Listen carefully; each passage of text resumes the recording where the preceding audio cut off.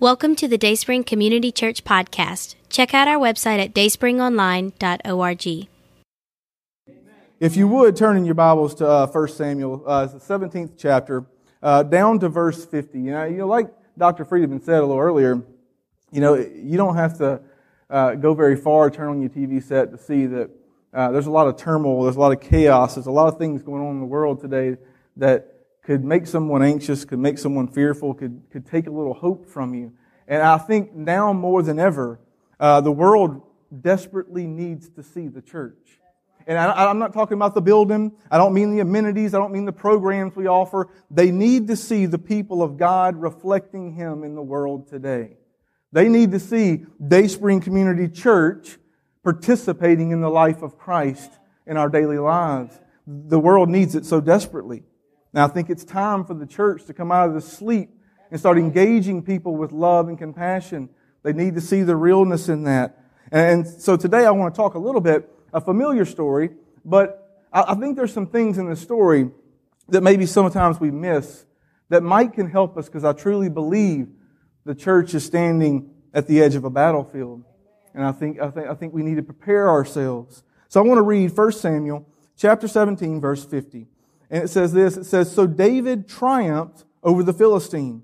With only a sling and a stone, without a sword in his hand, he struck down the Philistine and killed him." Now, men, if you're like me, when you have people in your life close to you, and probably more importantly, your wife, there are times where she comes in the door and she has that mad resting face on, and you can tell she's probably been through it that day. Now, don't get yourself in trouble, because some of you may be thinking she always has that face. But don't grin. You're going to find yourself sleeping on the couch tonight. Be careful. But you know what I mean. Like, she comes in and every movement of her body, there's this deep sigh that's coming out. And you realize in that moment, you are contractually bound to ask, what's wrong? What's happened? What's the matter? Now, what you're really asking in that moment, men, if you're like me, what you're really asking is, how much is this going to cost? That's what you want to know, right? Is this fatal? Is it okay? Is everything okay? That's what you really need to know. And I think this is so true, because, ladies, you know as well as I do that when you're asked that question and given a moment to speak, y'all like to give the director's cut. When you begin to tell about your day and all the things that have gone wrong, you start at the moment you got up or at breakfast. And if you're like me, what I need to know how the story ends. That way, I can follow all the details better. I don't get hung up on something that's not important, right? I need to know how the story ends. I need to know it's all going to be okay. Hey, do we need to do something? We need to pack up and run. How much is this going to cost? And so it's easier. It's easier when we know how the story ends. We won't get hung up in the middle. It's different when you know how the story ends. You tell me how it ends, and you tell me not to worry. You tell me everything's going to be okay, or what we need to do, or how much it's going to cost. Then I can follow the twists and turns of the story a little better. It's easier when we know how the story ends. There's a lot of times in my dealing with the youth for years, I've kind of shared some stories of my life. Talked to them about just a couple of years ago when I was in college. And see, I can say that honestly because I just graduated seminary not too long ago. See how I did that. Some of y'all don't have that luxury. But I tell them all the time some stories about high school and college, and they usually end in some kind of laughter. We usually laugh about it. But the reason we can share a little laughter over it is because I know where the story ended up. See, I know where I ended up. I know how those stories end. That's the reason we can laugh about them.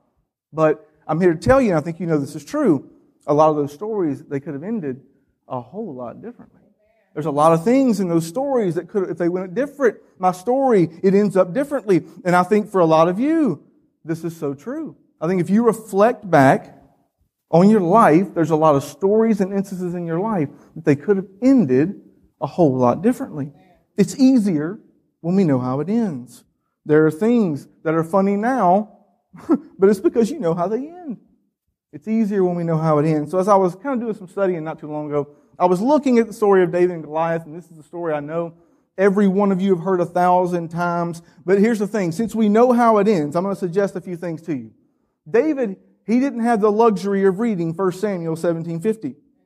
Right? It's different when you know how it ends. So David, when he's walking on that battlefield as a kid with a sling and a stone, you have to imagine his hands may have been trembling just a little bit. He doesn't know how it ends. We have that hindsight. We have that kind of luxury to know how it ends. But since we know how it ends, I want to look at a couple of different things and how it could have ended. Because I think the story could have ended a whole lot differently. See, if David would have made some different choices, this story ends differently. And I think God, He's writing each and every one of our stories right now. Now, so often, this story, Goliath, ends up getting used as kind of a metaphor for all the bad things in your life that are bigger than you that you're going to have to face. I don't want to do that. I'm here to tell you, the story of David and Goliath is not about you. David was fighting a real giant. A really big dude who was really powerful and bigger than everybody else, stronger than everybody else, and he seemed a little bit unbeatable. That's not going to be your story probably. But I don't think that's where we connect. But I'll tell you where I think we connect in the story. And I think it's in the fact that the story of David and Goliath isn't actually about David and Goliath at all. It's actually about who God is. And I think that's where we connect. Because it's the same God that's walking with you today. That's what it's about. And I think that's what we need to be focused on. Because some of you're going to face down some real enemies. You're going to come up with some real problems in your life that you need to face down. And David had to do the same with a real giant. And he had to do it with uncertainty. He didn't know how the story ends. And even though we know Goliath went down, I want to look at 3 things that I think he had to go through before he even got there. I want to look at 3 things that I think he had to go through before he even had a chance to face Goliath. And if any of these things go differently, his story ends differently.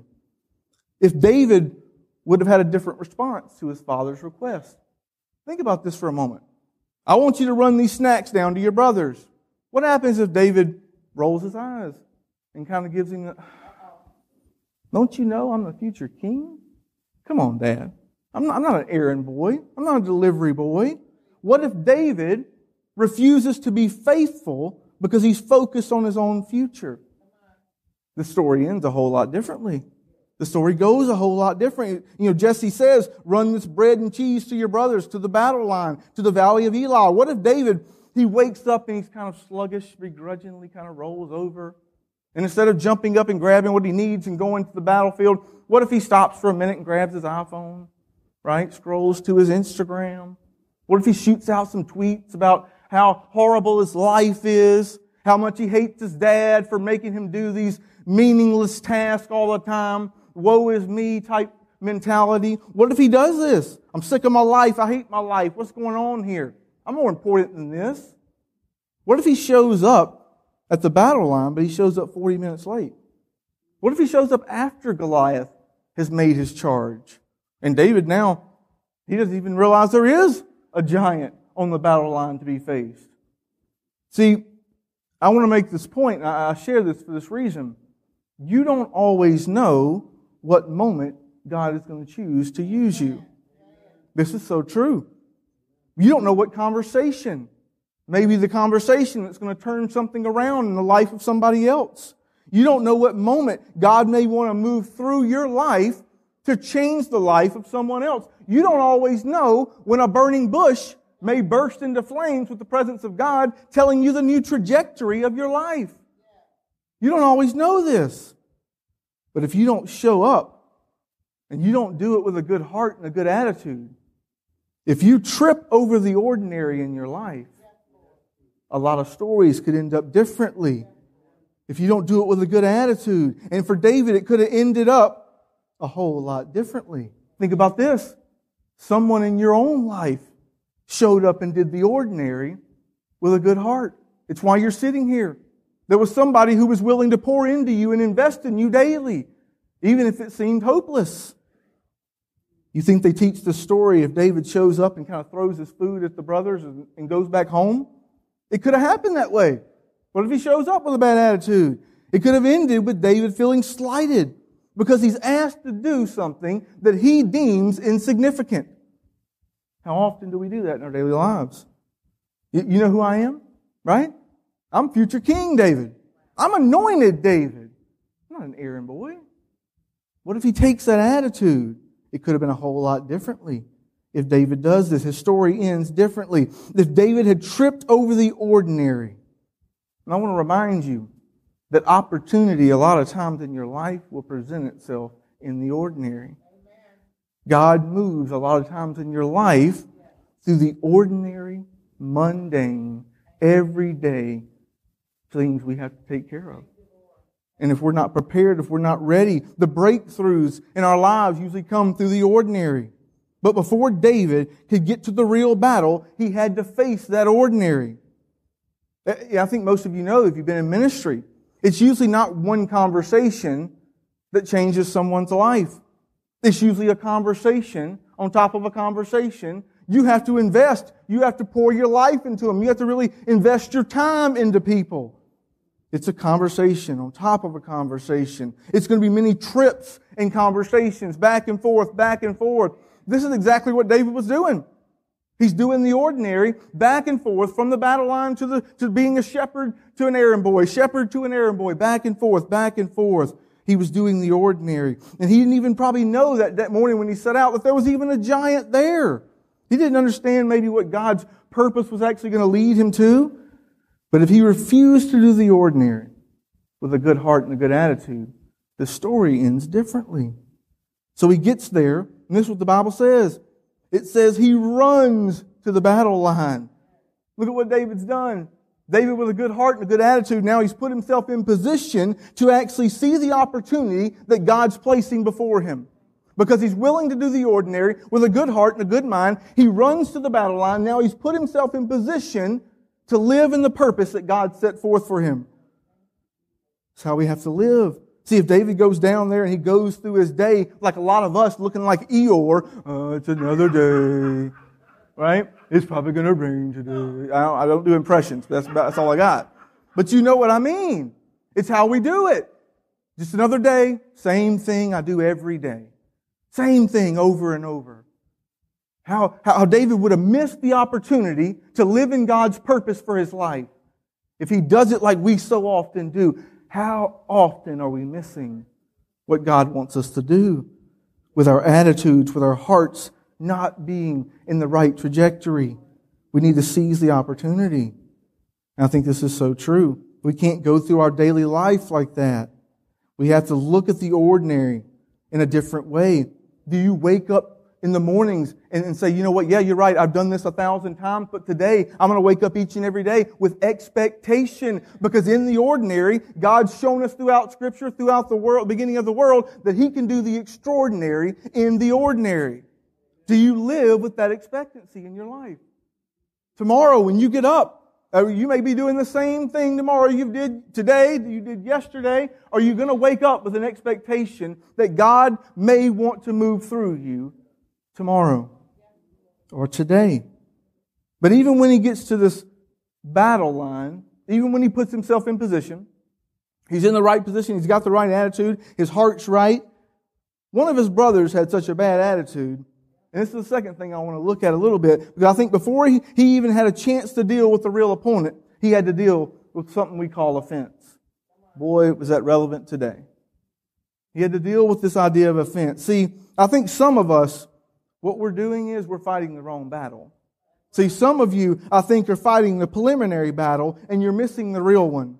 See, David shows up, and he's young, right? He's excited. He shows up, and he's kind of like, what's up, guys? Right? What's going on? And everybody's standing there with their defeated face and nothing. This giant keeps coming out, but he's too big. He's too strong. We can't beat him. There's nothing you can do. There's nothing I can do. See, the rest of Israel, to Goliath, they're thinking he's too big to kill. But to David has a different perspective. He's saying, I think he's too big to miss. Right? I think this guy's too big to miss. Right? What's your perspective? Maybe we need to change our perspective on certain situations in our lives. Because David has a different one. See, Saul, the whole time, he keeps up in the ante. And he's done got to the cream of the crop now. Saul's sitting there going, listen, if someone will kill this giant, you can have my daughter, and I'll let you pay no taxes. Me and Marine, we're down with that. We're going to find a way to take this giant out. No taxes. So he's offering the good stuff now. And see, David, he hadn't been there for 40 days like everybody else. See, this had been going on for a while. And he wasn't used to the dysfunction and the defeat that everybody else was. And I think this is so true. See, to everyone else, Goliath sounded normal, but to David, Goliath sounded different. David had a different perspective. Now I want to bring this up for a second. You know you can get comfortable in your dysfunction if you live in it too long. You realize that? When you allow the dysfunction in your life to go unchecked and you live in it daily, it becomes what you just expect every day. It just becomes normal. David wasn't used to this type of normal. To David, Goliath was different, right? To David, he's sitting there going, he said, what about God? And you're telling me that if I go drop him, I can get the princess and I don't have to pay taxes? Like to David, this was different. But I want you to look at this. Because I think anytime God's trying to do something in your life, the enemy's always going to present another enemy that's not the real enemy. I think it's so true. He's going to do this to keep you distracted from fighting the very battle that he may be calling you to fight. See, in David's case, it was his brother Eliab. Eliab was tall. Matter of fact, there was a time where Samuel, he looked at Eliab and said, I think this guy's going to be the next king. Why? Because Saul was tall. Right? They kind of shared this. They looked like warriors. He looked like a king. But God's going, wait a minute. No, Samuel. I don't want you to look at his height. I want you to look at his heart. Don't look at his height. I want you to look at his heart. How often do we do this? How often do we judge our external situations by what's going on outside? We judge our life externally. And what God, I think, is trying to tell you, it's not what's going on out there that's important. It's what's going on in here that's important. See, what I love about David is that David has this move that he does a lot of times. He does this over and over where he can make this shift. And I think David, even before Jesus showed up on the scene, he understood maybe better than we do that I want to remind you that when we're looking at the external in our lives and it seems hopeless, there was something that Jesus said that I think you need to be reminded of daily. And Jesus said, listen, do you remember the Spirit that was hovering over the deep before everything was created? Do you remember the one who took a timeless, spaceless God and placed it in time and space in the womb of a young virgin girl? Do you remember the God, the very Spirit that kicked the stone out the way, broke the chains of death, and allowed Jesus to walk out of a tomb? This is the Spirit I'm going to allow to live in your life daily if you'll let Him. This is the power that you can live with. I think David understood this even before we did, even before Jesus is on the scene. And I think he understood this so clearly. And so we got to quit judging our situations externally. And it says this in 1 Samuel 17:28. Eliab's got something to say. He wants to start judging David. And this is what he says. He says, why have you come down here? And with whom did you leave those few sheep? Hey, what are you doing here?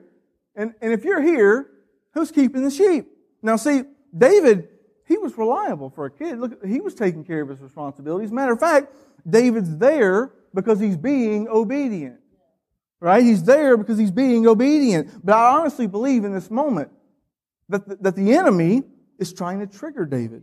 I think he's trying to distract him and get him to fight the wrong person. Think about this just for a second. See, if he stands there and he argues with his brother, once again, David misses the real opportunity. He misses the real enemy. He misses the real battle. I think sometimes in your life, you're actually fighting against those you're supposed to be fighting for. This is what could have happened to David. Think about that. How often in your life are you fighting against the very people who were trying to speak truth and love into your life because you don't like it, because it's keeping you from what you want? Right? So often we're fighting the battle against the people we should be fighting for. I think this is true even with people that aren't speaking into our lives. We look at the lost in the world. What we really should hate is the very sin in their life that's causing them to be broken, that's causing them to bring pain into our lives. We need to have a different perspective. And now all of a sudden, I think David, he has a choice. He could stand there and he could argue with his brother. And I think sometimes we do the very thing. We fight against people we're fighting for. And I think sometimes we need to stop and say, we need a time out. Wait a minute. You're not my enemy. I need to pause for a second. You're not the enemy. You're not the one I'm supposed to be fighting. And see, David, he can get caught up fighting Eliab, and he would never even see Goliath if he gets distracted. And I think some of us are simply defeated because we're distracted. We're defeated right out the gate because our focus isn't in the right place. We refuse to daily get up and be reminded that our very purpose in life is to seek first the kingdom of God and His righteousness, not what I want, not my own dream, not a better job, not more status, not more money, but we should be seeking first the kingdom and the righteousness of God in our lives. See, but we know how the story ends. But think of how it could have ended. If David for the next 2 hours defends himself to Eliab, see, I think God, He's probably telling some of us the very same thing. He's sitting there going, listen, if you would invest a fraction of the time in your life that you spend defending yourself, if you would take a fraction of that time and start loving people, start pouring your life out for others, the world would look different. The world would be changed if you would just spend a fraction of the time you spend worrying about how offended you are at everything, and start figuring out that, hey, you know what? God's called me to love even when they don't deserve it. The world would look different. Think about that. We can't get tripped all the time over every little offense in our lives, so we never even meet the real opponent. We can't just stand there and argue with Eliab, and we never even get to the real battle. I think this is so true. If you remember in your own life when there was a time before God redeemed you, and that moment where God changes your heart. You know what God says is this. He says, I'm going to remember your sin no more. I love that word. It's a word that deals with cadavers. To remember something, right? To reattach something. Think about what God's saying. You know that person you were when you had a heart of stone before I gave you a heart of flesh? I'm not going to reattach that to you. I'm not going to reattach the lies you've told. I'm not going to reattach your addictions. I'm not going to reattach all the times that you spit in my face. I'm not going to reattach that to you. You think that He may be asking you to do the same for people in your life? That He may be saying, listen, if you'll quit worrying so much about how much they're offending you, how much you think you need to defend yourself, and just start loving people, your family's going to look different. Your workplace can look different. Hey, your community, your neighborhoods could look different. Dayspring, I'm here to tell you right now, if we as a church, we start getting poured out and really start loving people, quit worrying about how much everything offends us, how much we need to defend ourselves or defend Jesus. Jesus can defend Himself. We need to love people. And I'm telling you right now, Clinton, Mississippi will look different if you do that. If Dayspring gets serious about loving people, Clinton, Mississippi will look different. The greater Jackson metro area will look different. I think David had to face this right there in front of him. Is he going to stand there and be offended? Or is he going to move on and face the real enemy? He could have stood there and argued with Eliab. He'd never seen the real battle. It could have been a whole lot different. And it's like some of us, we're fighting Eliab today. And because you're fighting Eliab, the enemy is going unchecked in your life. Because you're fighting Eliab, the wrong person, the very people you should be fighting for, the enemy is going unchecked in your life. You want to know how you know if you're fighting Eliab? Are you still blaming people for everything that's going wrong in your life? Are you still blaming everything that's outside of your control and outside of your life for the reason your life is the way it is? David does an unbelievable move, and he's done it throughout his whole life. In the Psalms, he writes about it. And David can go from, kill them, God, right? Everything's bad, I'm complaining, my life stinks, kill them. And he'll stop and say, but search me. Wait a minute. Search my heart. Can you search my heart to see if I've been letting the enemy traffic in my mind and heart unchecked? You know, listen, I realize that everything's going on bad around me. My external circumstances seem bleak, but what if I'm a part of the problem? What if there's something in me that's causing some of this? Can you search me? Can you check my heart to see if I'm the one? See, I think David realized nothing will truly change in your life until you do. Nothing's truly going to change in your daily life until you allow God to change your heart. And David realized this. And see, David, he did this move all the time. And I really think we should all learn this move. And when we realize that we're fighting something outside when we should be fighting something inside, when we realize that we're trying to control other people instead of actually walking in the fruit of the Spirit, that one called self-control. I think David realized this. See, David, he did something so strategic, and it's so small, it's so subtle. I want you to notice it here in verse 30. See, they were going back and forth, and David kind of gives him a few jabs, right? David's going to let him know, I'm not no punk. He's going to say what he has to say to Eliab, right? But as soon as he does that, as soon as he lets Eliab know, I'm not no punk, watch what he does. Let's see what he says here. It says that after he said what he had to say, he then turns and asks someone else. Now that seems small, right? But think about what he does. He's engaged with some place that God doesn't want him to be. He's fighting a fight that God doesn't want him to fight. He's missing the real battle, missing the real enemy. And what's he do? He just turns and refocuses. He changes the trajectory, and now once again, David's put himself in a position that now he can live in the purpose that God brought him there for. He can live in the purpose that God's laid out for him. And it took just a simple move of just removing himself just a little bit. Just removing himself. He's turned away, and now he's facing Goliath. So you're never even going to get to the real battle in your life if you don't address the insecurity, right, that's causing the issue. You keep blaming the people who are bringing it out for you to look at, but if you don't ever address the actual problem, it's going to continue to plague you. It's going to continue to plague you. Eliab wasn't the enemy. He wasn't David's enemy. He was David's brother. He's the one he's supposed to be fighting for. We got to quit fighting against the people we're supposed to be fighting for. We need to start addressing the sin and brokenness in people's lives, not some personal grudge you may have against them, not because you're offended because they said something or did something long ago. I cannot stand the phrase, I will forgive, but I'll never forget. What are you saying? Do you even understand what Jesus is talking about when He's talking about forgiveness? Because you remember the question that was asked, right? Profound. Well, who's my neighbor?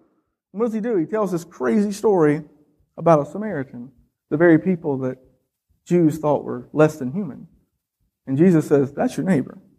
They may not deserve it, but you're going to love everyone. You need to love people. You need to forgive them.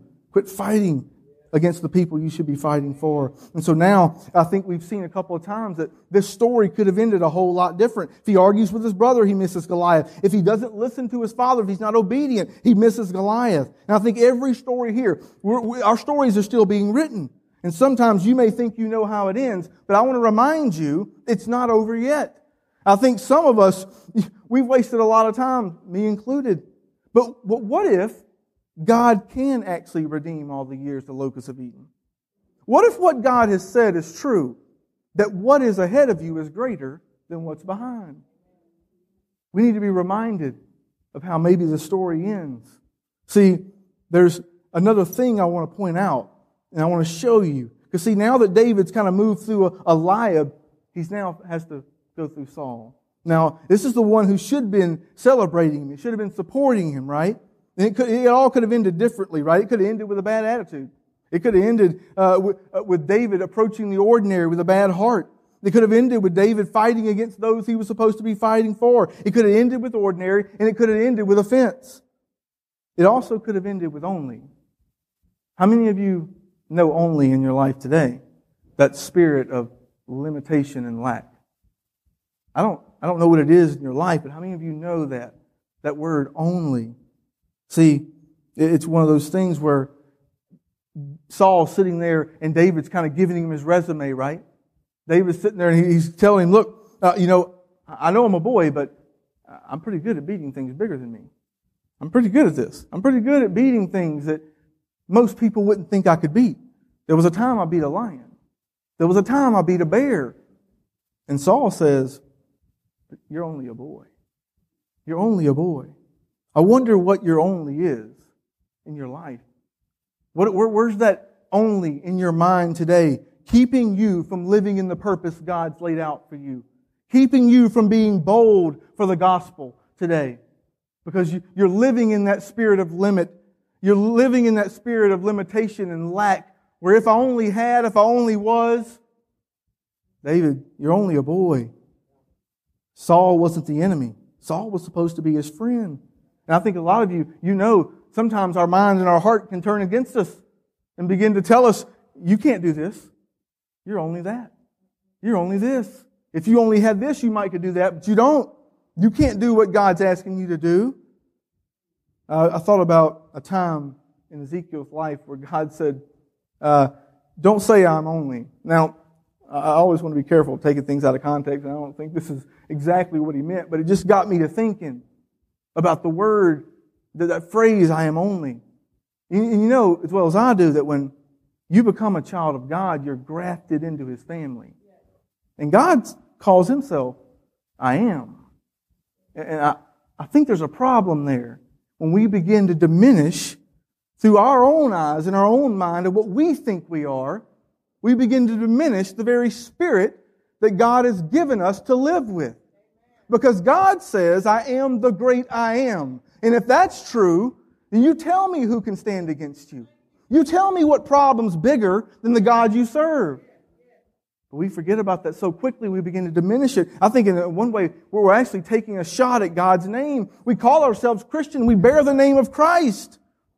We can't live in the I am only. Saul said, you're only a boy. But David said, no, wait a minute. Listen, I haven't faced this giant. Right? I know I haven't faced this giant. But I can tell you this. The same God I brought to the valley where I popped the lion, the same God I brought to the valley where I took down the bear, it's the same God I brought to this valley. It's the same God that I brought to the valley to face this giant. I think David looked at it different. And I think sometimes some of us were standing in front of something we've never seen before. And David said, I dropped the lion, I dropped the bear, and it only stands to reason.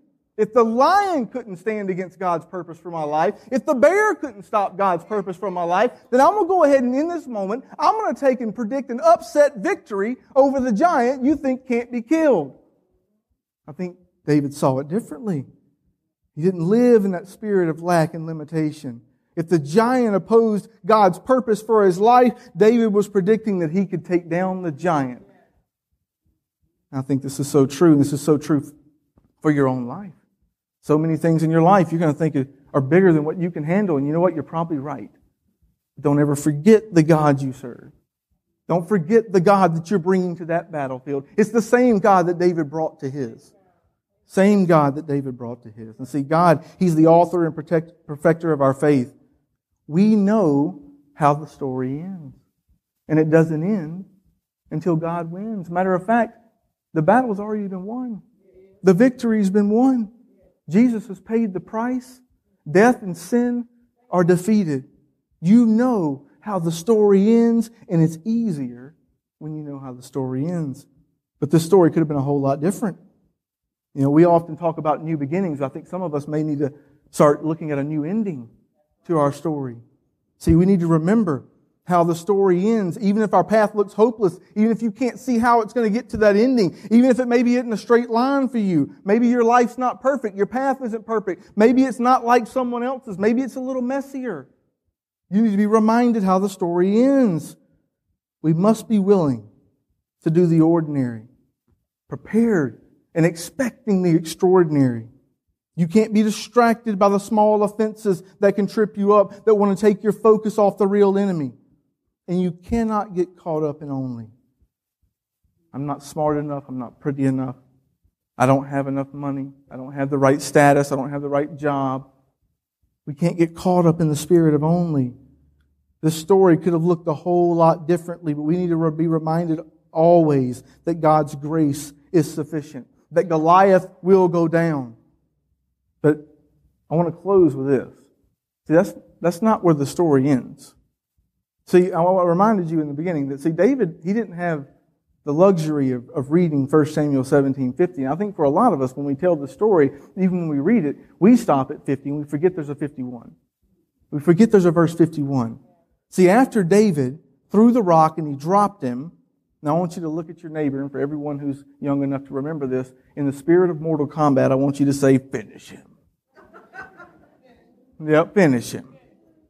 See, the Bible says that after he knocked him down, and just a side note, I think some of us are far too content with just stunning the enemy. I think some of us are far too content with just kind of keeping it at bay. I don't think we can do that in our lives. I think we like to come here, we get a good word over our lives, we get a little encouragement, then we go back home, right back to the same stuff, the same cycle, the same pretending. That isn't what David does. So what did he do? See, I think Goliath actually had something David needed that David didn't realize he needed at the time. And this is what it says in verse 50. It says that he came to the battlefield with a sling and a stone without a sword in his hand. Spoiler alert. He left the battlefield with a sword in his hand. If you haven't read the story, you should. He left the battlefield with a sword in his hand. Who was carrying it? The enemy. The very enemy who came to kill him. See, you want to see victory in your life, you're going to have to defeat what's in front of you. There may be all the chaos going on around you. God's not asking you to take it all in at once. He's asking you to face what's in front of you. And with His help, there's no way you can be defeated. You don't have to do it alone. And listen what it says in verse 51. It says, He stood over the giant. He took out the sword from the scabbard. Anyone who's used the word scabbard in this last year, see me after the service. He took out the sword from the scabbard. And after he killed him, he cut off his head. David took a trophy. I wonder why he takes a trophy. Maybe it's because it's not the last battle he's going to face. Maybe it's a reminder of what God does when he trusts in God. Because this ain't the last, and if you want to use it as a metaphor, the last giant that he's going to face, the last enemy he's going to come across. If you know the story, I'm sure you do, after this, he goes and he gives that sword to Abimelech. And Abimelech puts that sword in the temple. Now, if you remember, shortly after this, Saul begins to get a little jealous, right? He gets a little jealous of David. You remember the chant, Saul's killed thousands, but David's killed his tens of thousands. Saul don't like this. He realizes his kingdom is done. His time is over. There's a new king coming into power. So what's he start doing? He tries to kill David. David now is on the run again, and where's he end up? He ends up at a temple with Abimelech. And one of the things he says is, hey, look, I had to run out in such a hurry. I didn't bring my spear or my sword. You got a weapon? And Abimelech's like, no. There is this sword you brought a long time ago. That sword of Goliath. Now think about that for a moment. The very sword that came to kill David now becomes the very weapon he's going to wield against a new enemy. He didn't have a weapon when he started, and now he does. And what's it say? David says, there's no other sword like it in all the land. Isn't that so true about your life, about your struggles, about the problems you face in your life? You may go into it without a weapon, but when God shows you victory, you come out wielding one of the greatest weapons of all. And it's not just a weapon that you can keep, because how often have we sat across from somebody going, man, I'm struggling with this, I don't know what to do, and you go, been there. Here. This is what God did for me. The very weapon that came to kill him became the weapon he wielded against a new enemy. But I think first, you got to learn to approach the ordinary with a good heart. You need to live in the ordinary with expectation. You need to live in the ordinary with hope. Expecting God to do something extraordinary today, tomorrow, and then on. The world needs to see it. And you need to quit tripping over every little offense. Quit being defensive and start loving people. Quit being so offended and start loving people. God's going to sort all that out. You're not the judge. Just love people. Give your heart to people. And don't live in a spirit of lack and limitation. The same God that David brought to that battlefield is the same one standing with you today, saying tomorrow when I ask you to do the very thing you think you can't do, I can promise you I can make it happen in your life if you just trust me. Don't live in a spirit of lack. Live in the power of God. Let's pray. Father, Son, and Holy Spirit, God, I thank you so much for being the same God that you were with David, that you are today, the same faithful God, the same loving God, forgiving God, and you're the same God with the power to overcome anything in our lives that we face. Lord, allow us to live with boldness. Allow us to approach each day like it's new and fresh. To approach the tasks that we so often have to do over and over again with fresh eyes. Lord, to do them with expectation, to do them with hope, We don't know what moment that you may call us to step out and love someone, to bring someone else into this relationship with you. Allow us to live with that obedience and that good heart and attitude towards all the things we do in our lives. Lord, allow us to not get tripped up over so many things today that can seem to offend us, that can put us on the defensive. Let us just trust in you and trust in what you've told us to do, and that's to love people even when they don't deserve it. It's the same thing you've done for us. You've loved me and you died for me even when I was still a sinner. Let us love people. And Lord, stop allowing us to diminish the Spirit that you've placed inside of us. Stop allowing us to live in a limited state where we think if we only had this, if we only had that, if we only were this, that you're enough. You're all we'll ever need to do what we've been called to do. Allow us to live in that truth today as we leave. Lord, we love you and we thank you. I ask all this in your name. Amen.